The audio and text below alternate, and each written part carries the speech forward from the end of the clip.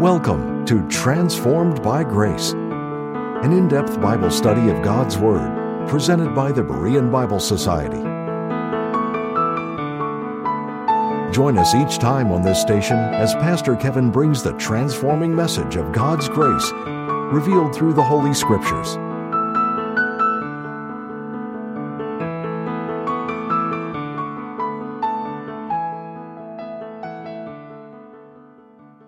Josh McDowell wrote the following: people refuse to believe that which they don't want to believe, in spite of evidence. When explorers first went to Australia, they found a mammal which laid eggs, spent some time in water, some on land, had a broad, flat tail, webbed feet, and a bill similar to a duck.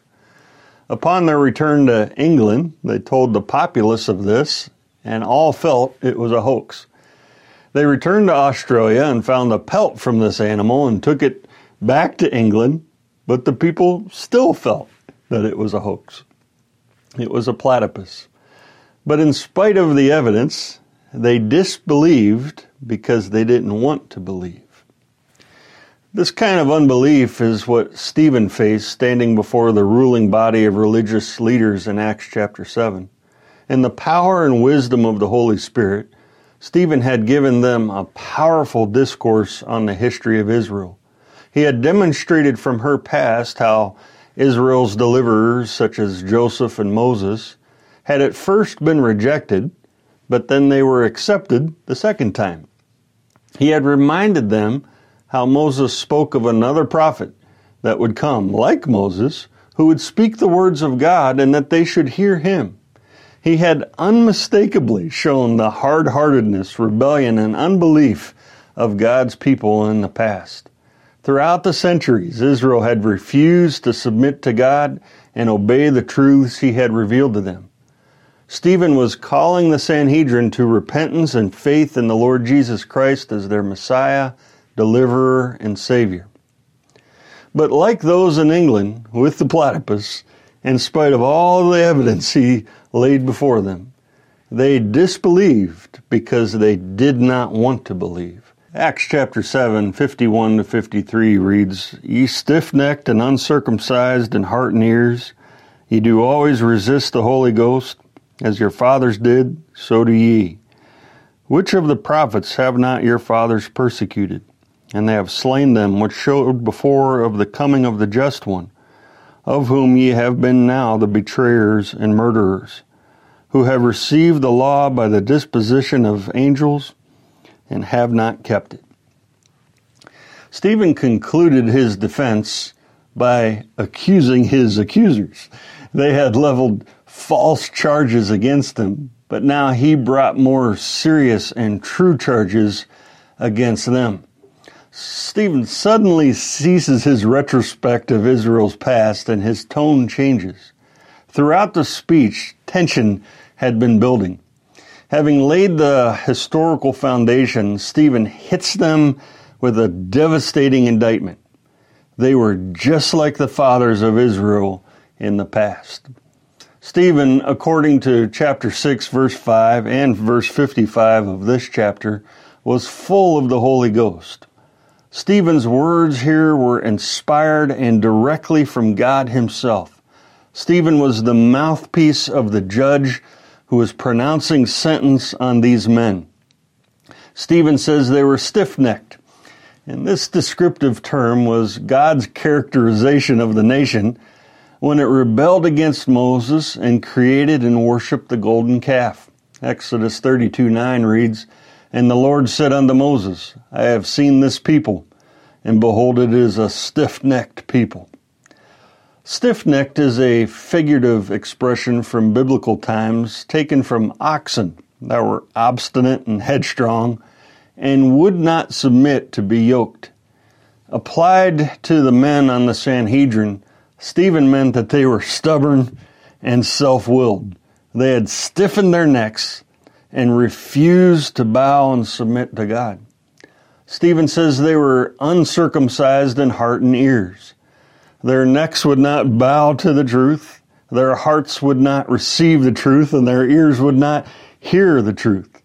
They were spiritually hard-hearted and spiritually deaf. Stephen tells them that your fathers resisted the Holy Spirit in their stubborn unbelief, and that they were just like them and were guilty of doing the same thing. As their fathers did, they opposed the message brought to them by the authority of God and under the inspiration of His Spirit. In verse 52, he reminds them how in their resistance of the Holy Spirit, their forefathers persecuted and killed the prophets that God in His mercy sent unto the nation to call them back to God and back to His law. Which of your prophets have not your fathers persecuted? Stephen asks. In other words, they persecuted all of them. Israel confessed this to God in Nehemiah 9:6. Nevertheless, they were disobedient and rebelled against thee and cast thy law behind their backs and slew thy prophets, which testified against them to turn them to thee. Their fathers resisted and persecuted God's messenger sent to them, even killing the prophets that prophesied of the coming of the just one, Stephen says, or the righteous one, the Messiah. And then Stephen levels the charge to the Sanhedrin that they were the ones personally responsible for the betrayal and murder of that just one, the Lord Jesus Christ. Their fathers had killed the prophets who spoke of the coming of the Messiah, and these men in front of Stephen had actually betrayed and murdered the Messiah. The Lord said in Matthew 23, "Woe unto you, scribes and Pharisees, hypocrites, and say, if we had been in the days of our fathers, we would not have been partakers with them in the blood of the prophets. But now they had done that, and they had done so much worse and gone even farther. Their fathers had murdered God's prophets. They had murdered God's Son. And they were about to commit another murder of a man full of the Holy Spirit." Stephen had reminded them about Abraham earlier in his discourse. To get thee out, is what Abraham was told. Abraham obeyed this command by God, courageously, by faith. And get thee out was in essence what Stephen was calling these Jewish leaders to do. Their only desire was to stay put, not move, keep things just as they were. They would not take that step of faith in God, of God calling them out of their traditions, out of their religion, and to trust that Jesus was the Christ, and to find everlasting life in Him. And get thee out is still what people often need to do, because people get stuck in their religion. They get comfortable in their traditions and their ritual. Under grace, we call people to get out, and we call people to faith in Christ alone for salvation, because people need to lose their religion to find their salvation. The Sanhedrin should have heard Stephen's message, which was reaching for their hearts, calling on them to repent of what they had done. But as we see, they tragically did not do so. We'll be returning to the program in just a minute, but first we'd like to take this time to thank you, our partners, for making these programs possible. If you would like to access our library of helpful Bible study tools, go to BereanBibleSociety.org. Romans is a hardcover 452-page verse-by-verse commentary written by Pastor Cornelius R. Stam. Paul's epistle to the Romans is one of the most profound, yet one of the most enlightening books of the Bible, indeed of all literature. Nowhere else in the Bible do we find the great doctrines of the Christian faith set forth so completely or systematically. Thus, we wholeheartedly agree with the statement, the book of Romans is the Bible within the Bible. To order your copy, contact the Berean Bible Society for pricing and availability at 262-255-4750, or visit our website at www.BereanBibleSociety.org. To receive our free full-color 32-page monthly magazine, The Berean Searchlight, call 262-255-4750 or subscribe online at www.bereanbiblesociety.org.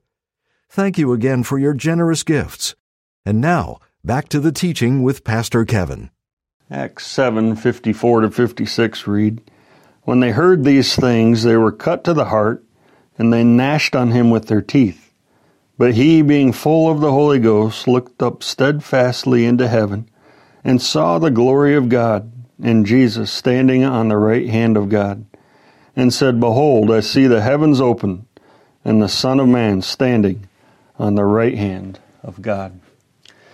The arrows of God's truth, carried by the Holy Spirit, found their mark, and they cut to the heart of the men on the Sanhedrin. Instead of changing their heart and mind, they responded with rage.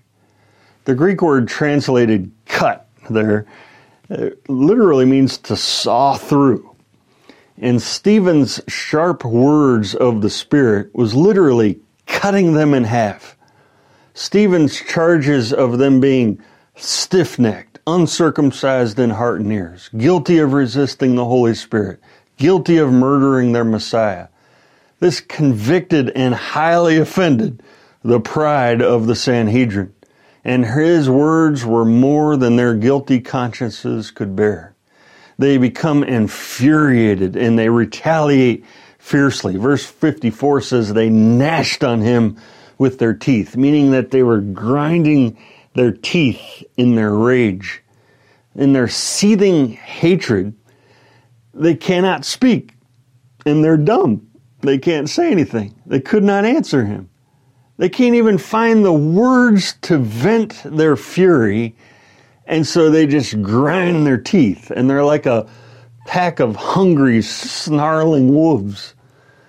In front of this mob of enraged, snarling men stood Stephen, a man full of the Holy Spirit, and he's a picture of absolute peace in the middle of this turmoil around him. And that peace of God, through the Holy Spirit, Stephen looked up. And looking up, he gazed intently at what he was seeing, because God pulled back the curtain in this moment and allowed him to look into heaven. And seeing into heaven, it says that he saw the glory of God. And seeing the glory of God in heaven, he saw Jesus standing on the right hand of God. Stephen stands there, calmly focusing on what he was seeing, and then he narrates for all to hear what he was observing. Stephen was one of the few in Scripture blessed with a glimpse into heaven, joining the likes of Isaiah, Ezekiel, Daniel, Paul, and John. Looking into heaven, Stephen saw the Shekinah glory that reveals God's glorious and awesome presence in heaven. Within that glory was Jesus standing on the right hand of God. Christ is seen by Stephen standing rather than sitting.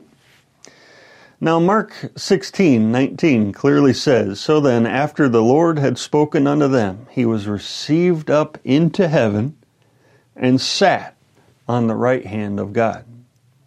Why is Christ standing and not sitting? Now, some have offered the explanation that the Lord was standing to show his concern for Stephen or to welcome Stephen home to heaven. But Stephen is seeing this before they take him out to stone him. What he sees is what enrages the Sanhedrin the most and causes them to take Stephen out of the city and to stone him. Christ's ascension to God's right hand under prophecy was about God's divine displeasure at the rejection of Christ, and it foretold the judgment that was coming, that was to be visited upon his enemies. Psalm 110 verse 1 reads, "The Lord said unto my Lord, Sit thou at my right hand, until I make thine enemies thy footstool." The Lord was invited to the Father's right hand because he has enemies on the earth who will not have him. He was to remain seated with his Father at his right hand until the time when his enemies shall be made his footstool. Often in the Psalms you find the cry, "Arise, O God," and "Arise, O Lord."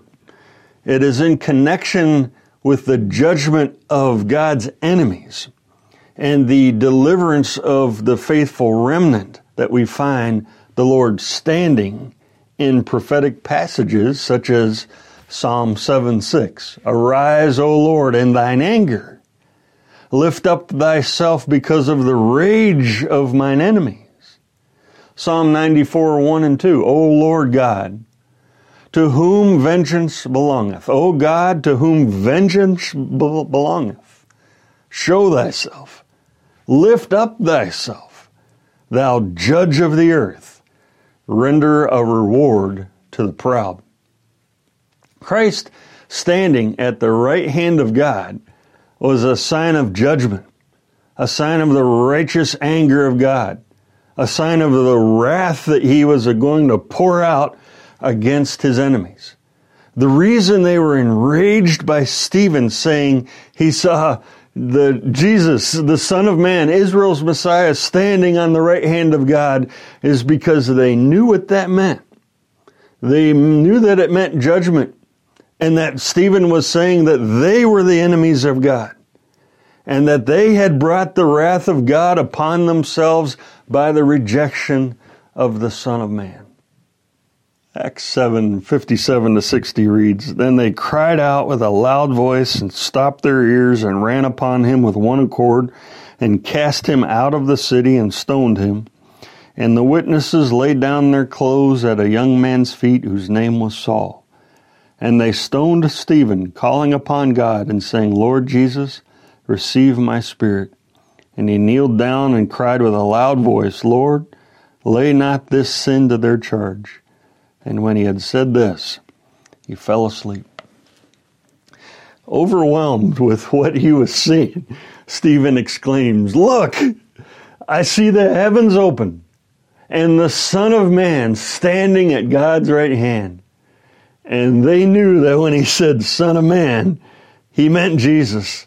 And they knew that Stephen was saying that Jesus was the Messiah at God's right hand. And the rulers, very familiar with the Psalms, with the Lord rising in judgment and lifting himself in vengeance against his enemies, now believe Stephen to have spoken blasphemy. They can contain themselves no longer, and they lose it. In their rage, they all cry out together with a loud voice out of the agony of their soul.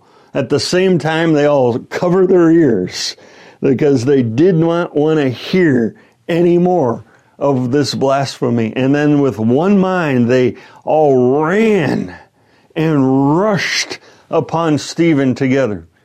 The Greek word for ran there was used to describe the mad rush of the demon-possessed swine that ran into the Sea of Galilee.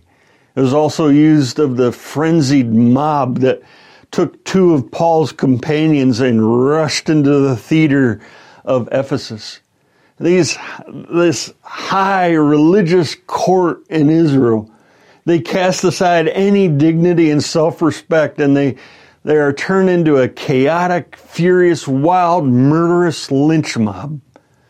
And they do, even in this chaotic state, they still do a couple things according to the law of Moses.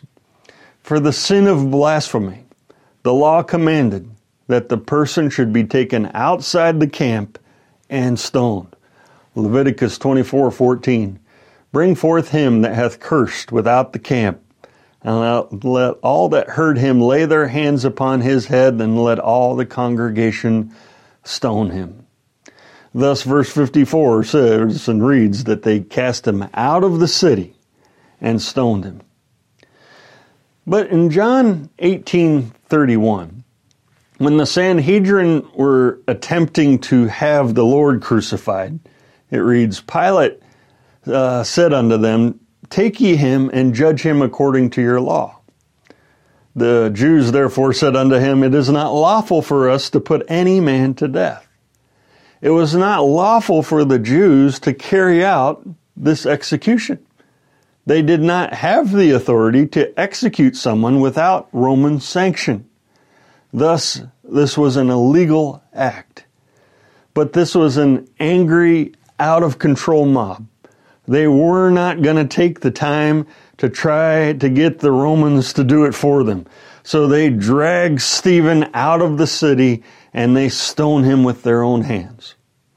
Another thing they did according to the law in verse 58 is that the witnesses threw the stones first at Stephen. Deuteronomy 17:7 commanded Israel, "The hands of the witnesses shall be first upon him to put him to death, and afterwards the hands of all the people."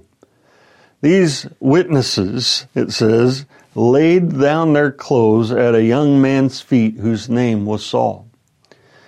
The laying down of their clothes speaks to the viciousness of the stoning.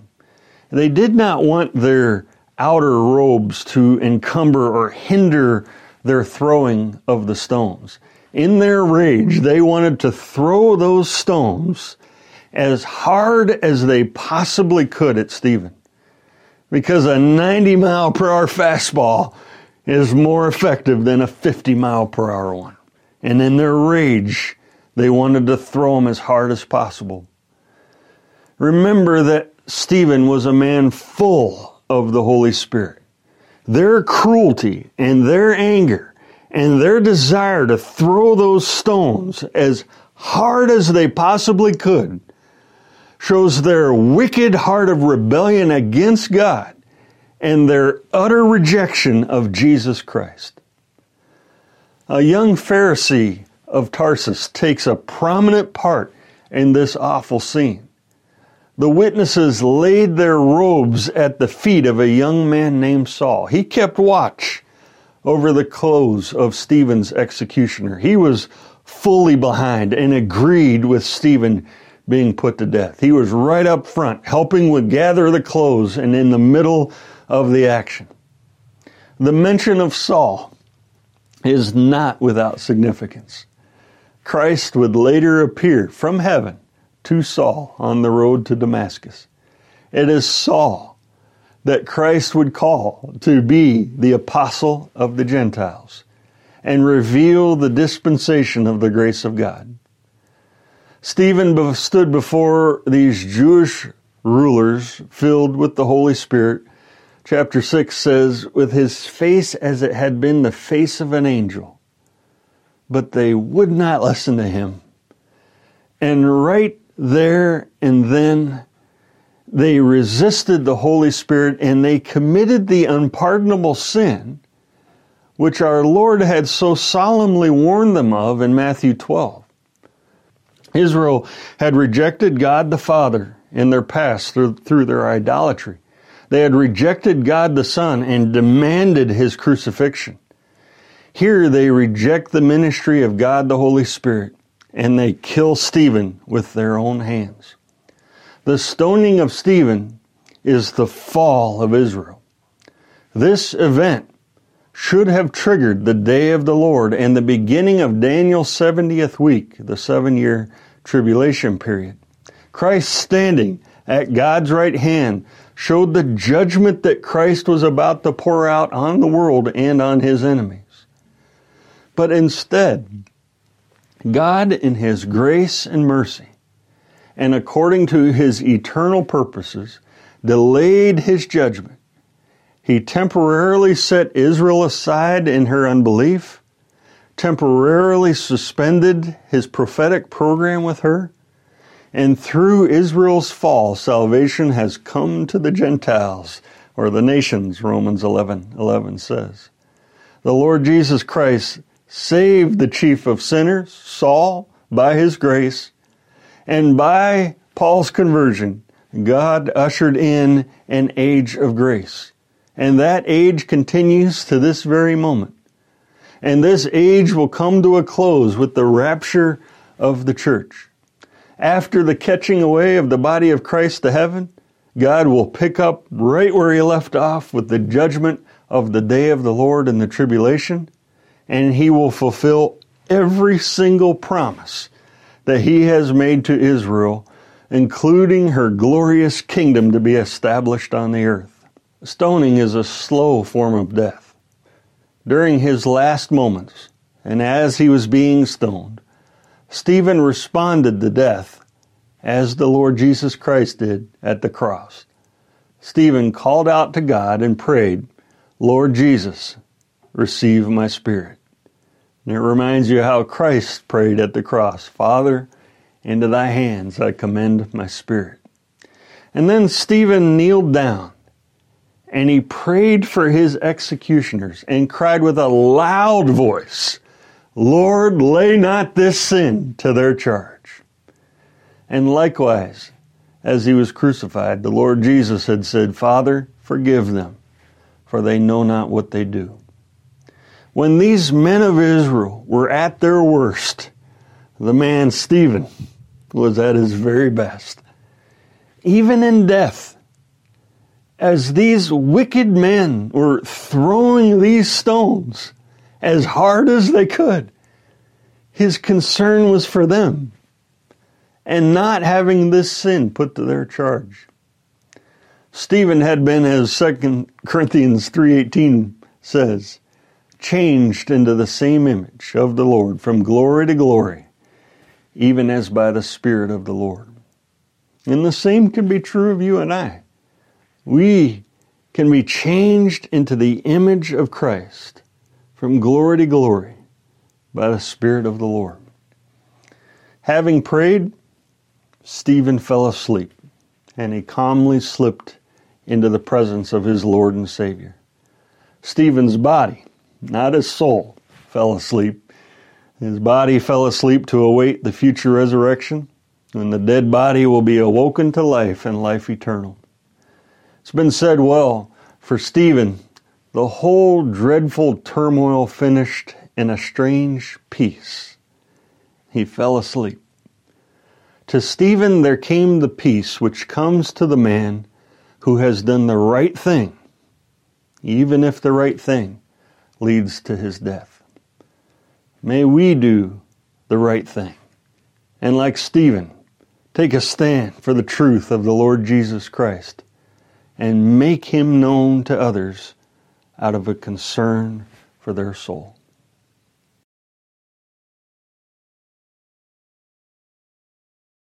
Thank you again for tuning in to Transformed by Grace. We appreciate your prayer support and the financial gifts.